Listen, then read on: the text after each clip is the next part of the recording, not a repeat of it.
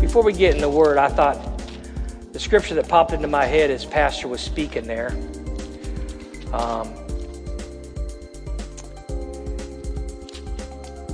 Comes out of Isaiah 40, verse 15. Isaiah 40, verse 15 says this: Behold, the nations are as a drop of a bucket, and are counted as the small dust of the balance. Behold, he taketh up the isles as a very little thing. Verse 17, all nations before him are as nothing, and they are accounted to him less than nothing, and vanity. To whom then will you liken God, or what likeness will you compare unto him?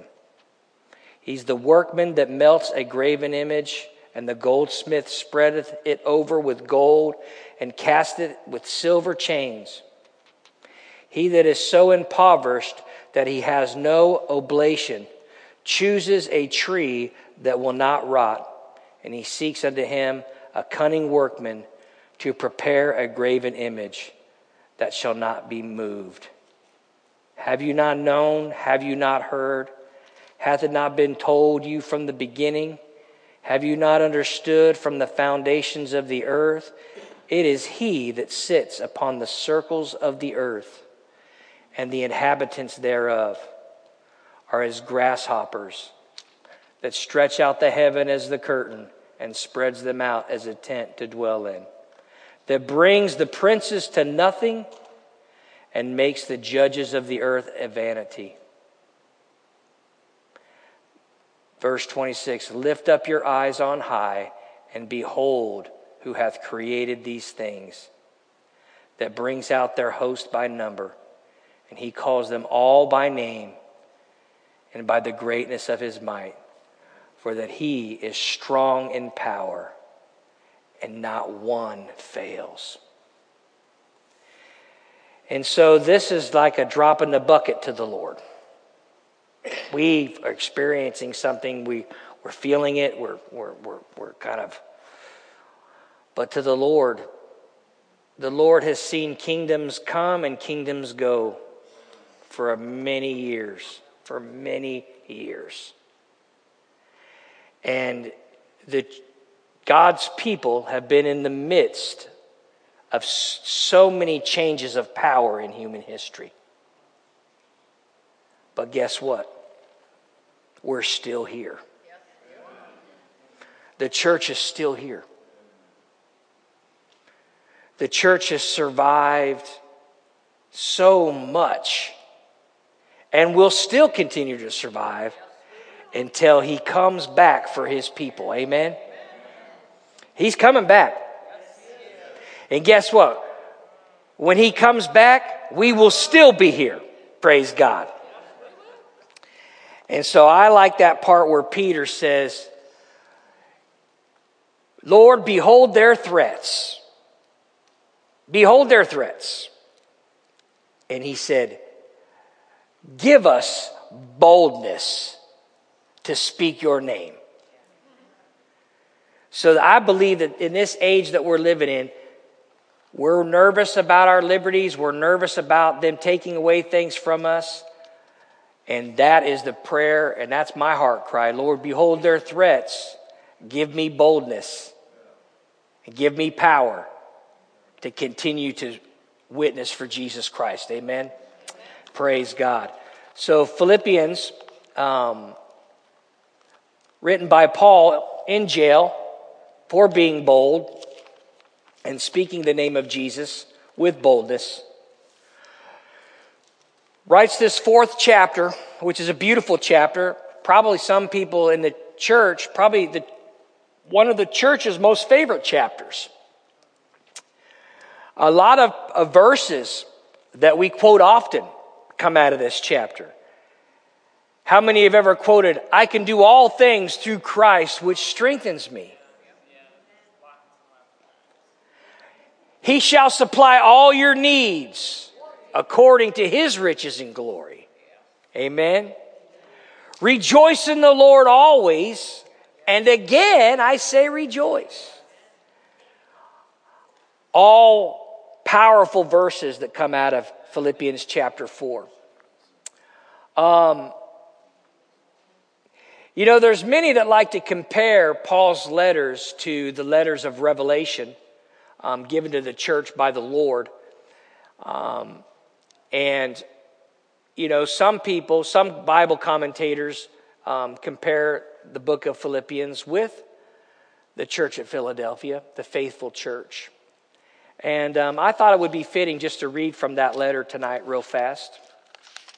In you could find the letter to Philadelphia in Revelation chapter 3, verse 7. I'd like to encourage you as the church to read the book of Revelation. Most people think that they can't understand it. I don't agree with that. If the book of Revelation was given to the church to be read, which is what he says, there's blessing on those who hear it and read it. It's the only one of the Bible books that actually has a blessing in it. It says if you read it, you'll be blessed. I don't think the Lord would give us something that was too hard to understand and command us to read it.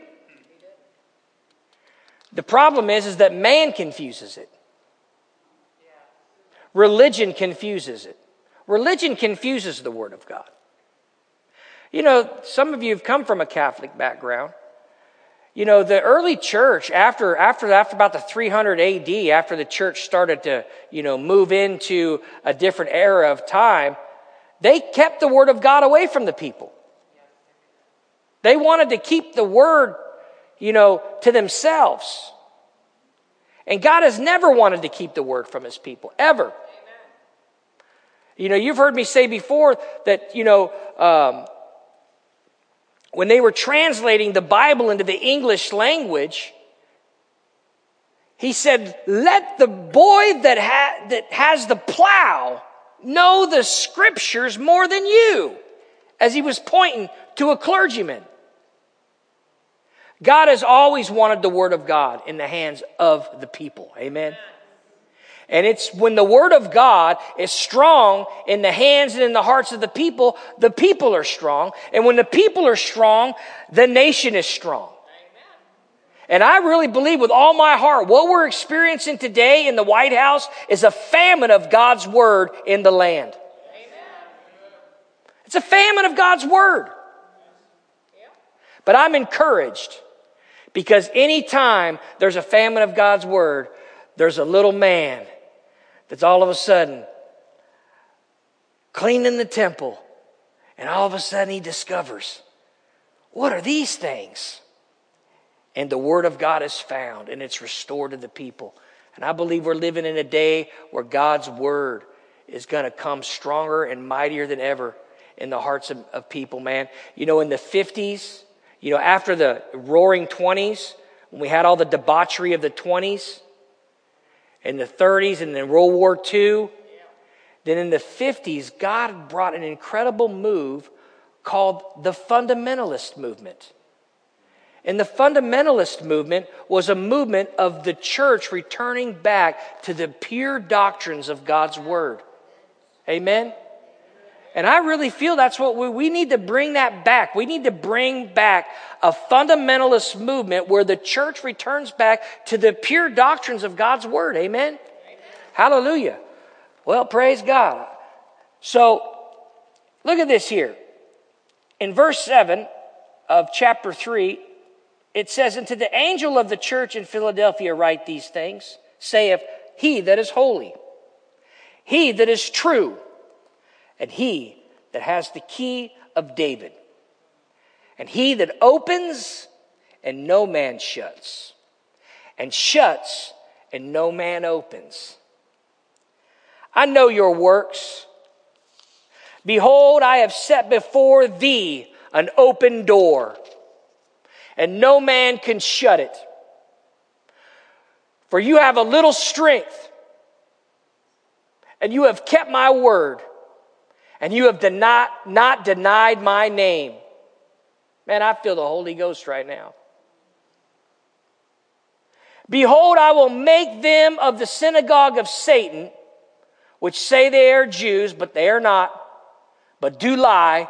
Behold, I will make them to come and worship before thy feet, and to know that I have loved thee.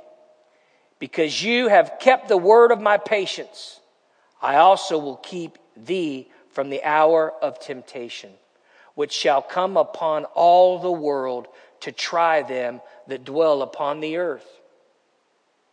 Behold, I come quickly.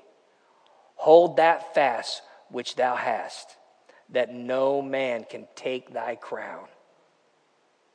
Him that overcomes will I make a pillar in the temple of my God, and he shall go no more out.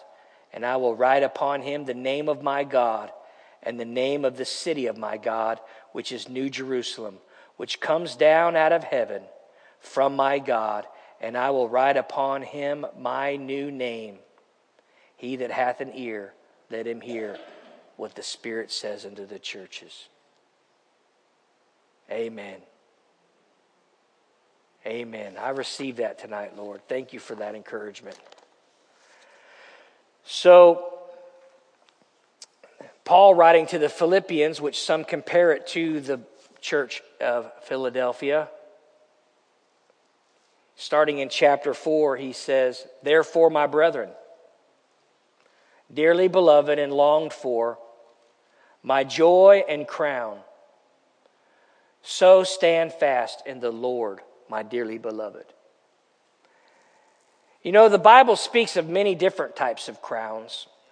Crown of righteousness, a martyr's crown. When each one of us get to heaven, when we're either resurrected or translated and raptured like Enoch was, we will be given a crown. But the Bible tells us that there's only one thing I want to do with that crown. I don't want a crown so that I can wear it. I want a crown so I can throw it at his feet. Amen. That's the only reason why I want. To me, that's like, some people say, I can't wait to heaven and hear, well done, thou good and faithful servant. Amen. That's some people say, man, I can't wait to heaven to hear the Lord say, well done, thou good and faithful servant. Me, I can't wait to get to heaven because I just want to throw that crown down, man. I just want to throw it down at his feet. That's that kind of like that high moment that I'm waiting for. It's just to be able to take that crown and throw it down at his feet. Amen. And Paul talks about a crown. He says that the joy, the church at Philadelphia is his joy and his crown. Because Paul paid a great price for the church. Amen. Paul paid a great price for the church. We have this Bible in our hands because of the courage that the Lord gave him. So in verse 2, he calls out a couple of sisters in the church. And he says, I beseech Euodias and I beseech Syntyche or Syntyche, that they be of the same mind in the Lord. Some people, I heard one preacher say, I beseech odious and soon touchy. Odious. Odious is an old word that means to be repulsive. And then you got the repulsive one, and then you've got the soon touchy. How many know we got a few of those in church? Amen. Anybody? We got some soon touchies in here tonight. We got some repulsive ones in here tonight. Repulsive ones are, sometimes they just kind of grate on your nerves. You soon touchies. And Paul says, I entreat you, verse 3, to be of the same mind in the Lord. And that's the key. How does the repulsive and the sensitive, how does the brash person and the very sensitive person come together in the same house? How do they get along? Well, they become of the same mind, the mind of the Lord. And verse 3 says, I entreat thee also, true yoke fellows, all right? Help those women which labored with me in the gospel. So he's appealing to the church to help these ladies. Obviously, these were ladies that helped in the gospel.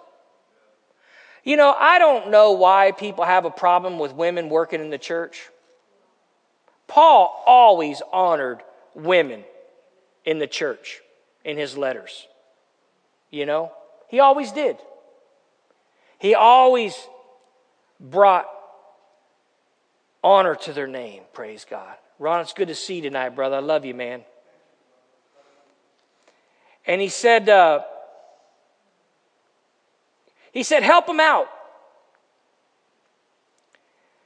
Because they labored with me in the gospel and with Clement also. How many have ever heard of the great church father, Clement? There he is right here in the scriptures.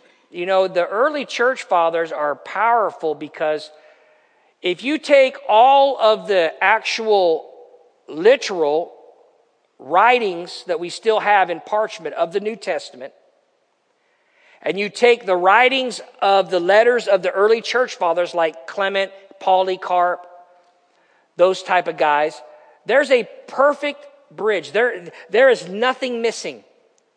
From the time that the letters to the churches were written, there's no gap in history. They say that there's only just a few verses that are actually not even quoted in the collective writings of the early church fathers. Brother Clark over there, I can see you, your brain is turning in there because you know a lot about this kind of stuff. But seriously, the world out there tries to tell us that the Bible is not real or we don't have evidence for the truth of it. That's a lie. That's ignorance. This Bible is so real and true, and we have scholarly work that proves it so. Now, we also have some scholarly work that tries to disprove it, but there are good men. They have no problems with the clarity and the truth of God's word, that it has been preserved all through church's history, even though the devil has tried to destroy it. Amen. Now,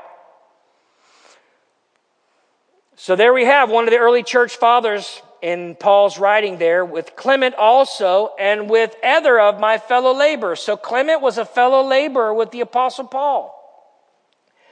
Fellow laborers whose names are in the book of life. Amen? Amen. Praise God. You know, when I first was a teenager, I used to pray all the time, oh God, please write my name back in the book of life. I used to think, where Jeremy Moore was at, I used to think, you know, when you take an eraser and you rub a paper so many times, it leaves a hole in the page, and I'd be like, oh God, please don't rub my name out. You know, I just always thought, man, he's wrote my name in, he's erased it. He's wrote my name in, he's erased it. He's wrote my name in.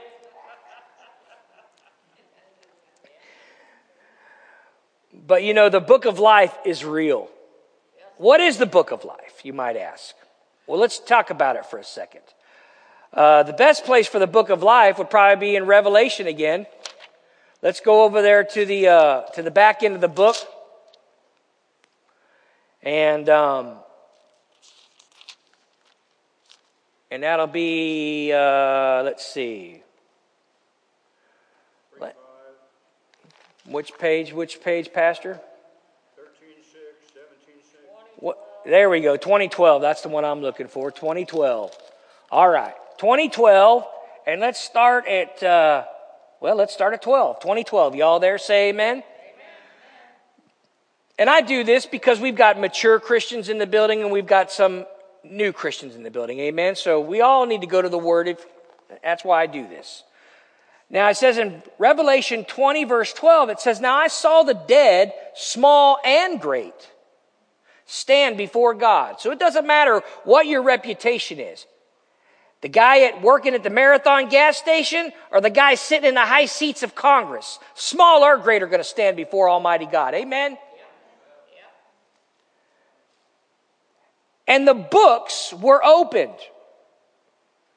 And another book was opened. So we got two things there. We got books plural and we got book singular. All right? So the Bible tells us this in the Psalms that everything we do is recorded in the books. Everything. Everything we do is written down. A record is kept.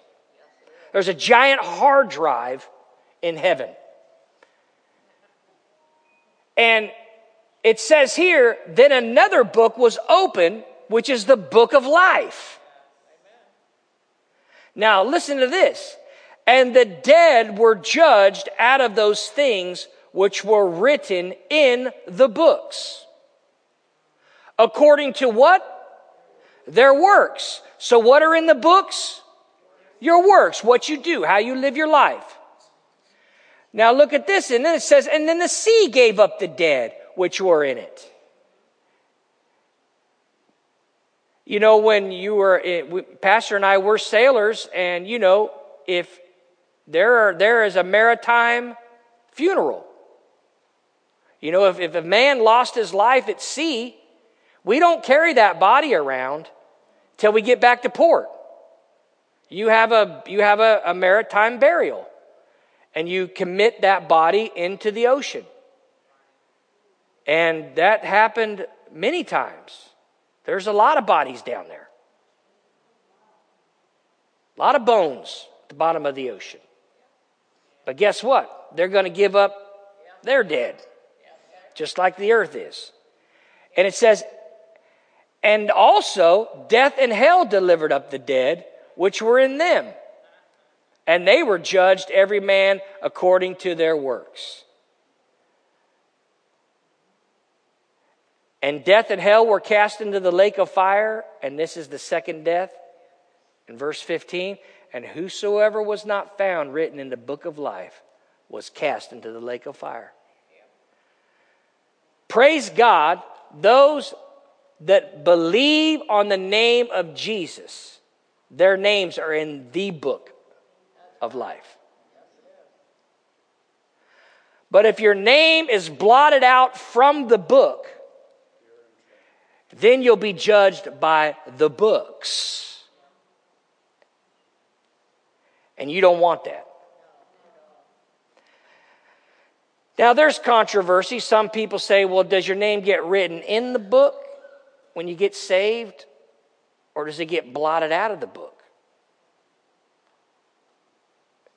There are scriptures that talk about written in and blotted out. The Bible says that Jesus, from the foundations of the world, was crucified. For God so loved the whole world that he gave. I believe, honestly, that it is God's intention for every human being that was ever born to be saved. But there are those that will not be saved.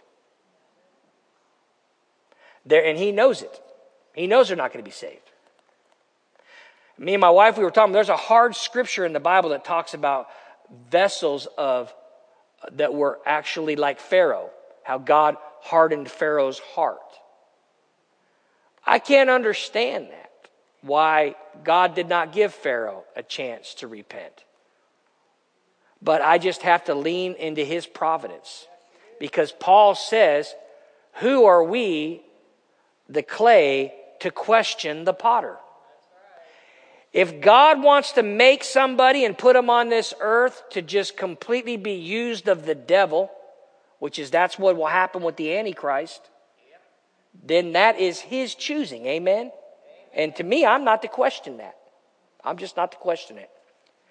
So there's a book of life that belongs to the righteous. That's where the righteous are. Those, and it's called the Lamb's Book of Life in other places, because everybody whose name is in that book is with Jesus forever. Now, a lot of people get confused and they think that the church is going to go through this verse 12 through 15. You're not there. This is a judgment of the wicked. This is a judgment of the second resurrection of the dead. Remember, I've talked about this. There's two resurrections. A resurrection of the just and a resurrection of the wicked. This is a resurrection of the wicked that comes at the end of the 1,000-year tribulation. And these people, because they were not in the book of life, The books were opened and they were judged according to those books and cast into a lake of fire. So it's very important for you to know that as a church, you are not at what's called the Great White Throne Judgment. The church is what's at the judgment seat of Christ. There's a judgment seat of Christ and a white throne judgment. Two different judgments. But we're not condemned at the judgment seat of Christ. We are rewarded for our works that are done for him. At the white throne judgment, they are condemned for their works that were done for the devil. So, that's a little breakdown there. Totally off topic from Philippians, but Book of Life got us there. So here we go. Back to Philippians then. So verse 4, rejoice in the Lord always, and again I say rejoice. Rejoice in the Lord always, and again I say rejoice. Rejoice in the Lord always, and again I say rejoice. You know, to rejoice is to, when you retool, what are you doing? When you retool something, you're making that tool effective again. To rejoice is to stir up the joy that has already been placed there by the Holy Spirit when you were born again. You have joy in you. The problem is that sometimes I suppress the joy because I complain instead of praise. Amen. I moan and I whine instead of just rejoicing. And you know, you can stir up, I call it, this is a 44 Magnum, man. Philippians 4:4. You know what a gospel bullet is? It's the only bullet that makes dead men alive. This is like a 44 Magnum for the Spirit. To rejoice. Joy is key for the believer. Joy is key for the believer in these last days. When the world is freaking out over here and we're all praising. I felt joy tonight in tonight's worship. I felt breakthrough tonight. You know, I felt really good in praising the Lord. I was giving it my all because no matter what's happening, I choose to praise the Lord. Amen. And you know, Pastor's kind of right. You know, church should have been a little bit more fuller tonight. Because you know what we're going to need in these last days? We're going to need more than a Sunday snack and a Wednesday, you know, little here, little there. When times get tough, you're going to be seeing a lot more of me, amen? And I hope to see a lot more of you. Praise God. Because I need you to help me rejoice in the Lord always. So rejoice. Look at this. We talked last week about the difference between happiness and joy. And I want to show you some things that bring, how do you rejoice? Well, Psalms 19, verse 8 gives us one. Here's a key. Here's what helps you rejoice or bring back the joy that is deposited in you. Psalms 19, verse 8. Say amen when you're there. Look at this. How do you rejoice? Verse 8 says in Psalms 19 that the statutes of the Lord are right, rejoicing the heart. The commandment of the Lord is pure, enlightening the eyes. How do you rejoice? Bible, man. The Bible. You know, you just start reading your Bible, it will rejoice the soul. It will stir up the rejoicing. It will bring that joy. You feel it bubble up. The amount of times my wife's come running into the room just giggling and laughing and happy about, my God, I can't believe Corinthians says this. I've read it over so many times. The Bible makes you laugh, makes you happy. It's real. Rejoices the heart, man. Rejoices the heart. You know why it rejoices the heart? Because the statutes of the Lord, they're right. You know, people are like, what's right? What's really truth? What's right? What's going on? Hey, you know what? I can't answer. We sat here and talked about it before praise and worship tonight. All the different things that the senators are talking about, and what ordinance should they act on, and what precedent should they have. And, how many people have been up and down like a roller coaster this entire year? Up, down, up, down, up, down, up, down. Even since November 4th, he's going to get in. No, he's not going to get in. He's going to get in. He's not going to get in. He's not. I don't know what's right. I really can honestly say, just like that, I don't know what's right. But praise God, I do know what is right, that rejoices the heart, this word. This word will never make you feel like you're on a roller coaster. This word will never make you feel, I don't know. No. If you're born again by the Holy Spirit that lives within you, when you read this word, it goes down into your soul and it steadies you, man. It is an anchor of the soul, better than a Bob Seger tune, like a rock. It steadies you, man, because it is right. And when the whole world doesn't know, when they're screaming like Pontius Pilate, what is truth? Well, Pontius Pilate, you're looking at what truth is, brother. You're staring truth right in the face. We have a personal relationship with truth. So, he says in verse 5, back to our text. So, we're rejoicing in the Lord always. We're helping those in the church that are fellow laborers. We're not being brash or soon irritated or soon touchy. Now, here's the secret to gain the peace of God. Let your moderation be known unto all men, for the Lord is at hand. Or let your gentleness be known unto all men, for the Lord is at hand.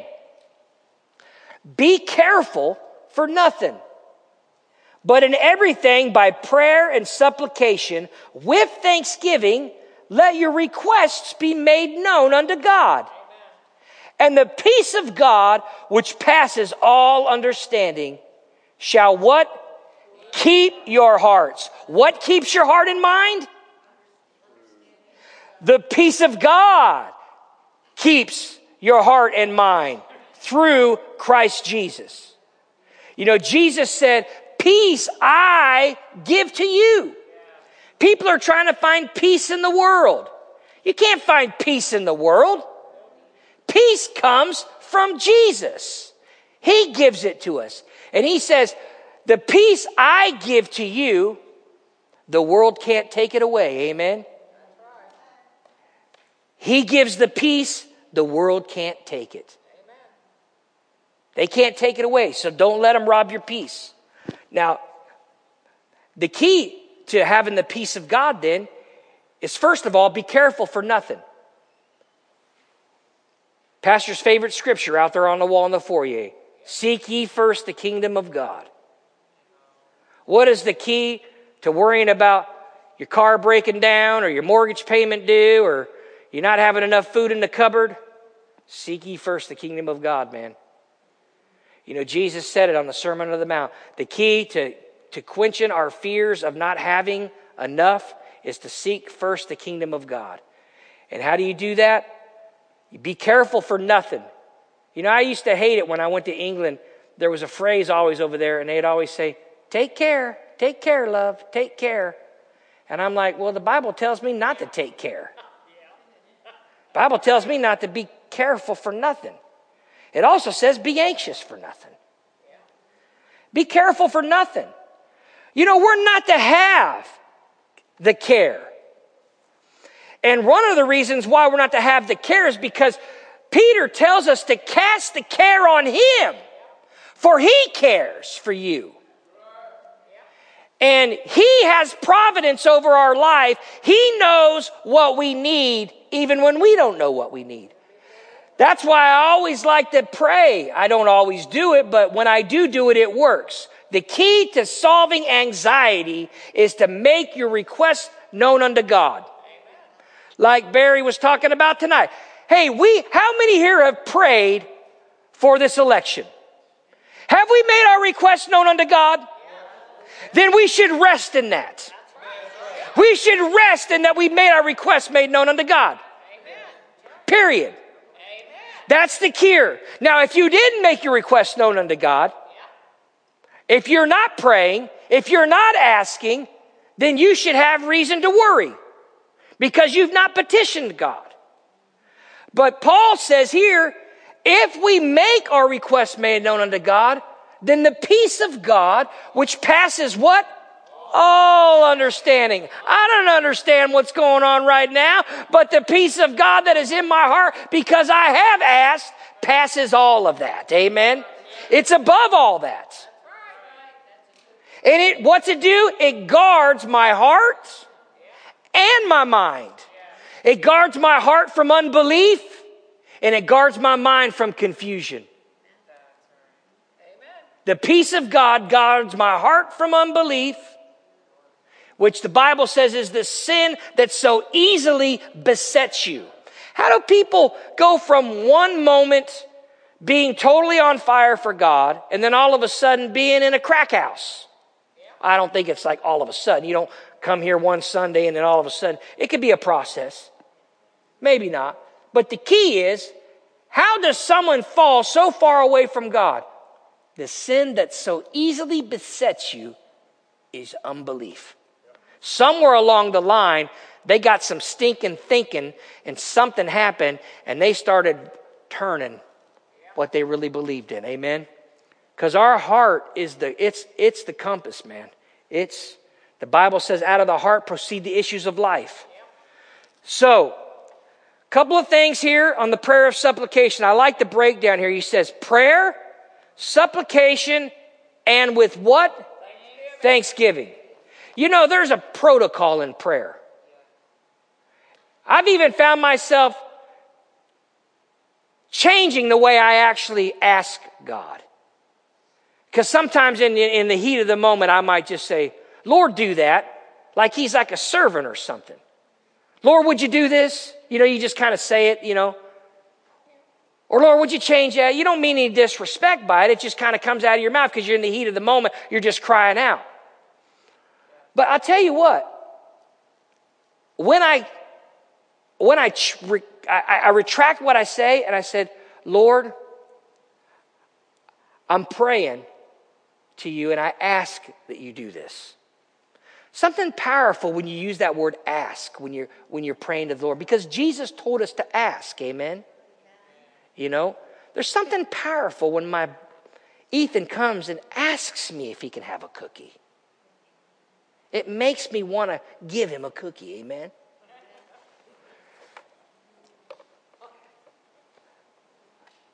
And I just feel the peace of God when I ask like that. You know, there is I kind of lost my train of thought there thinking about my son and cookies. Maybe I'm getting hungry. But, you know, just changing the way we you know, he is the Most High God. You know, and we can't just speak flippant to him. Like we can just say, oh, do this, would you, God? Would you do this for me? No. There's protocol. Don't believe the naysayers that say that God doesn't want to hear what your needs are. Oh, don't ask God for that. That's too small for God. One guy said, son, everything you bring to God is small. Everything. Oh, I can't bring that to God. That's too small. Hey, everything you bring to God is small. We just read that in Isaiah 40, didn't we? So there's a prayer. The prayer there, the feeling I'm getting there when I read that, when I look up the definition of that, there's a continuance, a fervency, not just kind of like a pressing, always pressing, like the woman that Jesus referred to. You know, there's a constant gee, and then supplication is the list. It's the actual list. There's nothing wrong with prayer lists. The list is there. You bring the petitions or the actual lists. You know, I heard one preacher say, before you go to the Lord in prayer, actually kind of write out a little bit of a contract. Write out the things that you're requesting and, you know, and maybe find you a Bible verse and why you maybe feel like you've got grounds to ask for that. And, you know, something to help your faith a little bit in asking that. You know, different things. So you have the supplications or the list. When I think of supplication, I think of the word as a supplement. What is a supplement?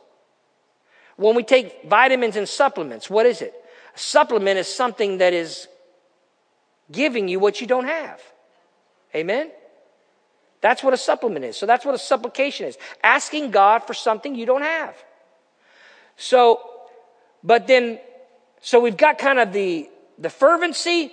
We've got the prayer list, but then we do it with thanksgiving. And when I see that word thanksgiving, not only am I saying, oh, thank you, Lord, I believe that I receive it, but when I read that, I'm feeling that we have an attitude of gratitude. Amen?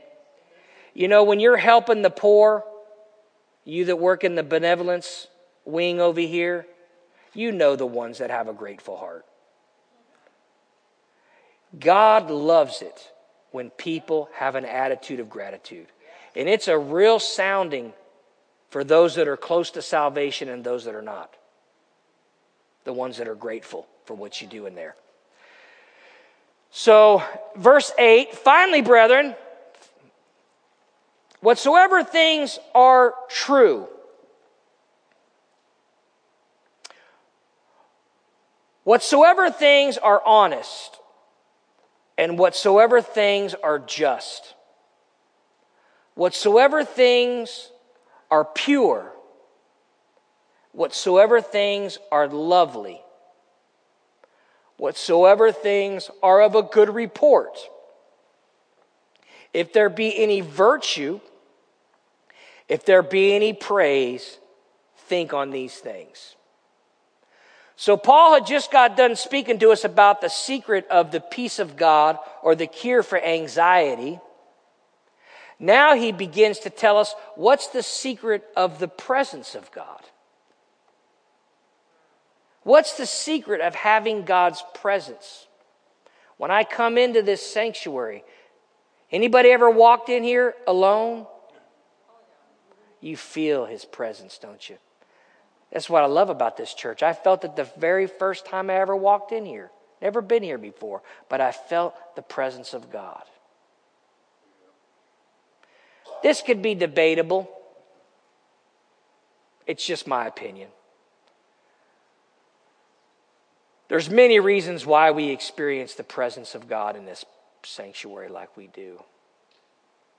But I think one of the reasons why we experience it is we don't have a lot of things that are contrary to verse 8 in this sanctuary. I know churches where their sanctuary is more like a community hall. Super Bowl parties, March Madness tournaments, you know, beer commercials, popping bud, let's drink beer. It's like in the sanctuary. Girls running around half naked. You know, when you watch sports, and you're going to get commercials that defile verse 8. I don't know how people do that, personally. You know? But I'll tell you what, if you go to those places, you won't feel what you feel when you walk in here. Because there's a holiness here. There's I remember one time I was watching a YouTube video on there in the back of the Mac. I was trying to get some instruction on some audio stuff. And I was watching it, and sometimes I put my headphones on. You know, so it's just in my ears. I don't want to. And it wasn't on. For some reason, it started blaring through the computer. And I just instantly felt greedy. Like, I should turn that off, man. Because I could feel it jacking up the atmosphere in here, man. You know, and I didn't want the world pushing stuff out of that computer and tainting the glorious presence that we feel in this place. Amen? And, because there's a presence here. And we don't have to just experience that here. We can have that with us wherever we go. And the key to experiencing the presence, or you hear Bill Johnson and different people talk about practicing the presence of God. Well, how do you practice the presence of God? Well, you do verse 8. My daughter says, Dad, can I watch this film? Well, how do I know we can watch that film? Well, verse 8 is great censorship. Verse 8 is a great censorship guide. And that's really the problem that we have with all the things that we see in the earth, with violence. And, people are trying to want to take our guns away because people are violent. People aren't violent because we have guns. Okay? People are violent because, have you ever seen some of these video games that they have now? Things like Grand Theft Auto and stuff. They actually teach kids to kill. And there's no censorship. It's ridiculous. So, things that are true, things that are honest, things that are just, things that are pure, lovely, of a good report. In other words, full of faith. Think on these things. Verse 9. For those things which you have both learned, what things? The things in verse 8. Those things you have learned, received, heard, and seen. Let's say that together. Learn, received, heard, and seen. I like to think of it this way. Things that are heard are received, and things that are seen are learned. An apprentice, people may ask me, do you and Pastor have a lot of one-on-one time? Does he disciple you all the time? Do you have private meetings? And no, not really. I was with my dad for 15 years. We've hardly ever spent time together, one-on-one. But everything that I've learned was not in a classroom. Everything I learned was what I saw. It's what I've seen. It's what I've watched. An apprentice learns by watching.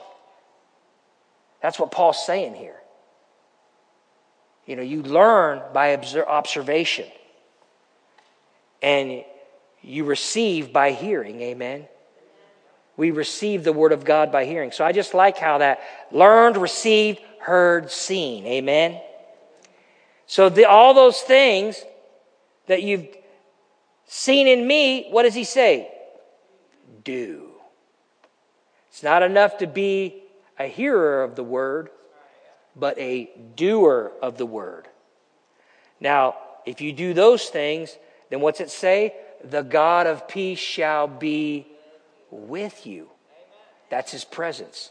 So we got the God of peace in us by doing verse 5 through 7, and we got the God of peace around us by doing what's in verse 8 and 9. Amen? Amen. Praise God. And I think that's a good place to stop, Pastor. If that's all right. It's almost 8:30. Amen. I think that's good. Praise God. Y'all get something out of that tonight? Amen. Hallelujah. Thank you, Pastor.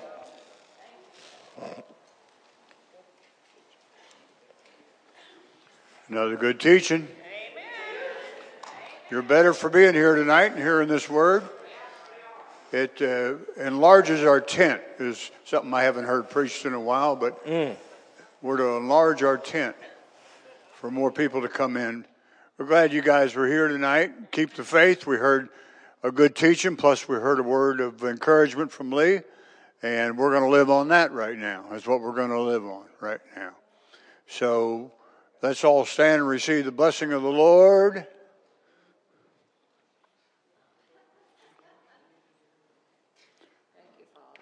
Amen. Let's be thankful for a second. Lord, we just thank you.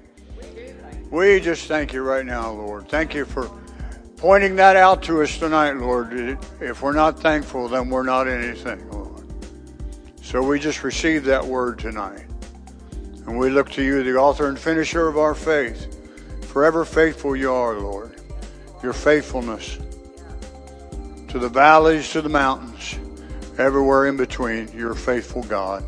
So, Lord, we just ask you to take care of those sheep that belong to you tonight. Let their name be written in the Lamb's Book of Life. And we thank you for that and the opportunity to come and be in your presence. And yes, we do agree, there is a presence of the Lord in this place. So the Lord bless and keep you. The Lord make his face to shine upon you and be gracious to you. The Lord lift up his countenance upon you and give you peace.